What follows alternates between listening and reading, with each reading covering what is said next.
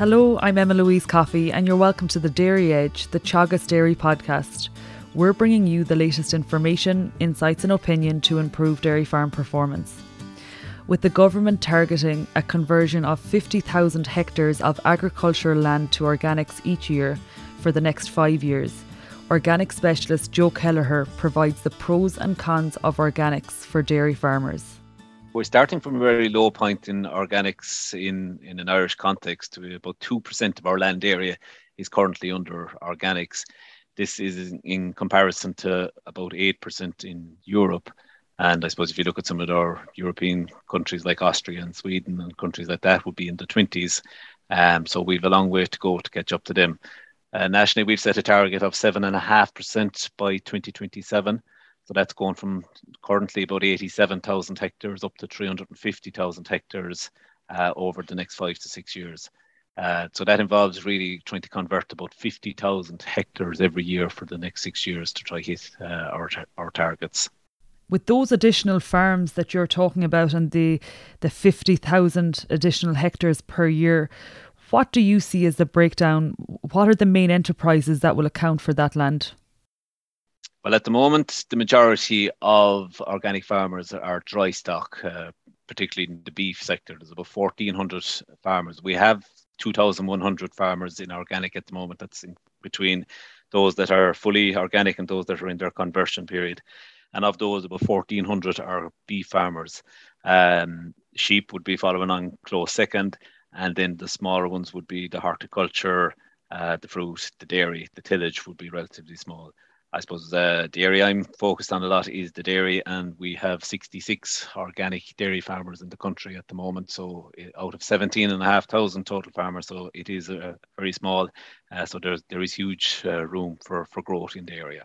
And looking then, Joe, to organic dairy, who is processing organic milk as it stands? And is there a demand, say, within Ireland and maybe European and worldwide for organic dairy products from Ireland? Yeah, there's 5 processors that process organic milk in the country at the moment. So you have Arabon, Arrivo, Glenisk, you have the Village Dairy in Carlow, and you have the Little Milk Company. The first 4 there that I listed are all supplying liquid milk to Irish shops. So they want milk on a 12-month basis. The 5th company is the Little Milk Company. They process most of their milk into cheese, and because of that they work on a seasonal basis, so they collect milk from kind of February, March to the end of the year, so they'll tolerate or accept the spring calving system. Glenisk also have a kind of a relatively new product, a grass-fed yogurt. Again, they will accept the seasonal calving system for that. The markets that are there, I suppose the markets really are similar to conventional in that it's the milk that's being converted into the products as such that is where the market are. So it's the yogurts and the cheese in particular is where the 2 big growth areas are at the moment. So if you take Glenisk have a grass-fed yogurt there at the moment, that seems to be doing very well, particularly in France. And the Little Milk Company, their cheese seems to be very strong demand in France, Germany and America. And they're the big growth areas is where it's being converted into the products such as the yogurts and the cheeses. The Irish organic market is worth about 190 million a year. That's for food and drink, organic food and drink. And a big portion of that would be the fruit and vegetables, with dairy being up there in the top 3 as well. And our fruit and vegetables, I suppose, unfortunately, a lot of that is actually 70% of that is imported. But if we go back to the dairy side of it, the French and German markets combined are worth 23 billion. So if you compare that to the Irish market, they're more than 100 times greater than our market. And that's where really the demand is coming from, is those markets and that European market. So I think a lot of the processors are targeting those markets in particular with their products. And looking then to the typical organic dairy farm, you mentioned there are 66 of them in Ireland. What would they look like in terms of, practical things we look at in terms of maybe cow number, stocking rate and system of production? Yeah, I suppose the first thing I would say, I don't know, is there any such thing as a typical organic farm, because you have a strong concentration of autumn calving herds, because there's a strong demand for the liquid milk and has traditionally been. A large percentage of our organic herds would be autumn calving. And you contrast that then with some of our spring calving that are supplying the cheese markets or the grass-fed yogurt markets. The autumn calving you can have high inputs feeding up on 2 to 3 ton of meal. A lot of it might be homegrown and maybe getting north of 7,000 litres a cow, versus some of the spring calving systems would be once a day with virtually no inputs in the grass-fed yogurt. So there's zero inputs of meal, and they might be doing somewhere around 3 to 3,500 litres a cow. So you've two extremes, but both can be quite profitable in their own way, because if you take the lower input, while the outputs might be quite low, the costs are very, very small. You've no chemical nitrogen bill, and you have a zero meal bill in most cases, which are the two biggest costs in any conventional farm. So when you take that into account, while output might be low, profit can be quite high in those. As regards the production per cow, as I said, it can vary anywhere in between them. The cow numbers, the average farm size in organics is about 38 hectares. The average cow size or herd size is typical to conventional, would be about the 80 to 90 cows. And yeah, that's pretty much the profile of the organic farmers out there. And the stocking rate that an organic dairy farmer would set in Ireland, what would you see it at? Yeah, the average stocking rate of an organic farm at the moment is about 1.5 livestock units per hectare. Again, there can be quite a bit of variability in that, going from 1 up to 2. The 2 is probably on the milking block. There would be a few dairy farmers that would be stocked to 2 livestock units on the milking block, but they would be lower across the whole farm. The stocking rate is very much dictated by what is growing on your farm. So if you have just ryegrass swards or old permanent pasture with very low levels of clover, you're somewhere between 1 and 1.5 really stocking rate is where you'd have to pitch it.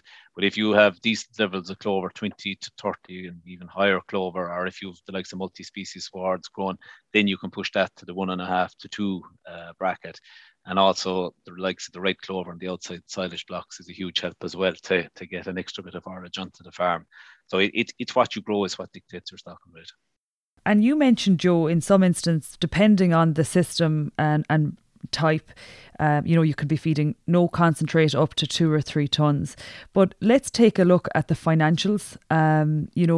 What are the details in terms of milk price? How are costs different to a conventional system? And what kind of profit would you expect to see on an organic farm? Yeah, so for anyone that is any conventional farmer out there that is contemplating converting to organics, there's probably 3 to 4 key areas you need to focus on. The first one obviously is the milk price. So most of the spring calving herds would be getting somewhere in the mid 40s to up to 50 cents. The Glenis grass-fed product they're offering 50 cents for that. The Little Milk Company have set a price of next year for 40 cents, and there's bonus for solids with them as well. Whereas the ones that are involved in the liquid milk pay a flat rate for their milk. So for spring calving systems, you probably be pitching your price somewhere around the mid 40s. If you're going into an autumn calving system, the likes of Glenis have been in the late 30s for summer milk for the last number of years and 60 cents for winter milk. So that averages out close on 50 cents. Arabon, Revo and the Village Dairy would be similar as well. So for a winter milk system, you would be pitching your price probably around the 50 cents or maybe a cent or two shy of it. So that's the first thing. So you may have to cut back cow numbers. And if you're cutting back your meal feeding levels, you might be cutting back your output per cow. But if you're getting 4 to 5 cents of a bonus at the moment, is what it would be above conventional, you have to factor that in. But if you take milk price over the last 5 years, that bonus is probably nearer to a 7 or 8 or maybe even 9 cents of a margin over conventional price. So that's the first thing that's going to impact on the profitability. The next big item is the input costs. So fertilizer, obviously your chemical fertilizer, your chemical nitrogen bill is totally eliminated. It's not allowed. There are phosphorus and potash products that are allowed that can be got organically, such as ground rock phosphate. I would encourage anyone maybe to probably buy a pallet of each in a year, just to keep the index ones at bay and to try address them. So you mightn't eliminate your fertilizer bill completely, but you will drop it to 3,000 or 4,000 in most cases. Lime is obviously allowed in an organic situation as well, so we would be advising to keep spreading that. With regard to meal, Organic meal is quite expensive. It's pretty much double conventional. So if you're paying €300 for a ton of conventional dairy ration, you're going to be paying €600 or thereabouts for organic. It's probably 550 to 600 at the moment. So because of the cost of it, you don't want to be feeding a massive amount of it. So you really do have to try to reduce get your system to suit that you can reduce your meal levels to a modest level of meal. All the other costs in aren't going to change an awful lot. They'll be similar. Your variable costs will go up and down with your cow numbers, and your fixed costs will probably remain fixed. And then I suppose the final thing that impacts on your the profitability is the organic farming scheme payment. So under the last scheme that was on there last April, that was €220 per hectare for 60 hectares, and that's paid for the first 2 years while you're in conversion. And then you get €170 per hectare after that, up to max of 60 hectares. We had a farm walk in Wexford last week, and the Minister and the Department of Ag officials today did announce that they're looking at reviewing those. So the new scheme is, Minister Pippa Hackett announced at that farm walk that the new scheme is due to open in January, and they did announce that they're looking at increasing the payment rates for different sectors. So we're hopeful that there will be a premium there for organic dairy farmers when that new scheme is announced. And to move on a step further, Joe, and look at that conversion process that you're talking about, you mentioned it's across 2 years. For a farmer today that's in conventional farming and is looking to go to organics, what's the first step? The first step for anyone, I think, is to talk to people. So either talk to the likes of ourselves in Teagasc or your Teagasc advisor. We have 15 contact advisors around the country that are well capable of giving advice on organic farming and the changes. But equally, if you know any organic farmer in your area, they're a very helpful bunch, and they're always helpful to people that are thinking of getting into organic. So reach out to one of them and just get their thoughts and opinions on the process they found and what they think of it. The next thing then is if you have yourself convinced that organics is for you, then you have to apply to one of the organic certification bodies to become certified. So in Ireland, there's two of them. You have the Organic Trust and you have the Irish Organic Association. So you just ring one of them and they will send you out a starter pack, really, which involves a conversion plan and a health plan and application forms and so on. And you fill out that and you return that. And then the next step is to apply to the Department of Agriculture for the organic farming scheme, which, as I say, we're hoping will be open to applications in the new year. And then after that, it's away you go. As one farmer put it to me only yesterday, I was talking to him. He said that when he joined, and he joined 2 years ago, he said I wasn't sure if it was for me, but he said you don't get paid till the end of the year. So he said the way I looked at it was, he said I had nothing to lose by sending in the application. If I felt it wasn't for me, I was able to withdraw with no cost to myself any time in that year, and that's what he did, and he hasn't looked back since. So it's a good way of approaching it, I think. For conventional farmers, what do you see as the main barriers to engaging with organics, Joe? There's a couple of barriers. There's, I suppose, the mindset is the key thing when you're thinking of going organic. Like as I say, you can convert any farm in the country into organics, but maybe you can't convert every farmer in the country. So if you're the farmer that looks out and you see a weed and you have to go for the knapsack straight away to spray that weed, well, then maybe organics might not be for you. But on the other hand, if you're the farmer that has been sowing a few acres of multi-species swards or trying a bit of red clover or planting trees in the corner of your fields, you're demonstrating that you're kind of environmentally conscious, and maybe organics would be a natural fit for you then. So it's about can you buy into the concept of organics, and do you believe in the principles of it, I suppose. And that's the most important thing, is that you have to be aligned with it. It's the profitability is probably a secondary issue, really. It's getting the mindset right is the most important thing. So like they're the criteria of farmer. I suppose just to follow on, maybe I often say there's a couple of farmers in the moment with all the changes that are going on that organic suits. And the first one is the farmer that's already lowly stocked. They may not have to change an awful lot when it comes to stock numbers, and it might be just a case of tweaking the system really for them to go into organics. The second category of farmer is the farmer that has expanded numbers over the last number of years since quotas went, but maybe facilities didn't keep up the pace, and now they're looking at a large build to kind of get the yard sorted and that. So sometimes they're looking to come back to their original numbers and looking at organics. In a lot of cases, that makes sense. And the third category of farmer that I think it's going to make a lot of sense for is, let's take the farmer who has 100 cows on 100 acres, and the next thing 50 acres comes up to lease outside the hedgerow from them. Do they go to 150 cows on 150 acres and spend all the money with cubicles and slurry storage and parlours and things that go with it? Or do they stay at 100 cows and look at organics? And again, I think when you punch the figures in there, that the staying at 100 cows and organics is quite an attractive option. And for a farmer who's listening today, finds the conversation and the information you're giving us interesting, but doesn't necessarily want to make the jump, Joe, like, can you give us maybe some of the key principles that organic farmers are employing, given that they have, I suppose, restrictions in terms of some of the inputs? What are the principles that they're employing that could be of huge benefit to conventional farmers? Well, I suppose the most topical one at the moment, when you consider the price of CAN and urea and what it's making at the moment, it's trying to grow grass in the absence of chemical nitrogen. I think it's an area that's going to be of a lot of interest to a lot of farmers in the next 12 months. And the key to doing that is clover. It's you ask any organic farmer what's their number one tool that they have in the toolbox, and they'll tell you it's clover. It's white clover on the milking block, and it's red clover on the silage grounds. And they're able to grow. I know plenty of organic farmers that are going 10 to 12 ton easily on the milking block with the use of clover, whether it be in clover and ryegrass wards or whether it be in multi-species wards. And then you also have farmers that are growing 13 and 14 ton on outside blocks with red clover. I suppose there's probably kind of I'd almost call it a myth out there that that it's perceived that organic farmers forget completely about soil fertility and run the place down, but that's not necessarily the case. There's still a range of options you can use to address soil fertility on an organic farm. So you can use the likes of dairy sludge. Certain co-ops are approved, their sludge is approved for use on organic farms. You can use cattle slurry from your neighbour, conventional neighbour. You can use farmer manure from your conventional neighbour. You can't bring in slurries from intensive enterprise, so the likes of pig or intensive indoor poultry systems wouldn't be permitted.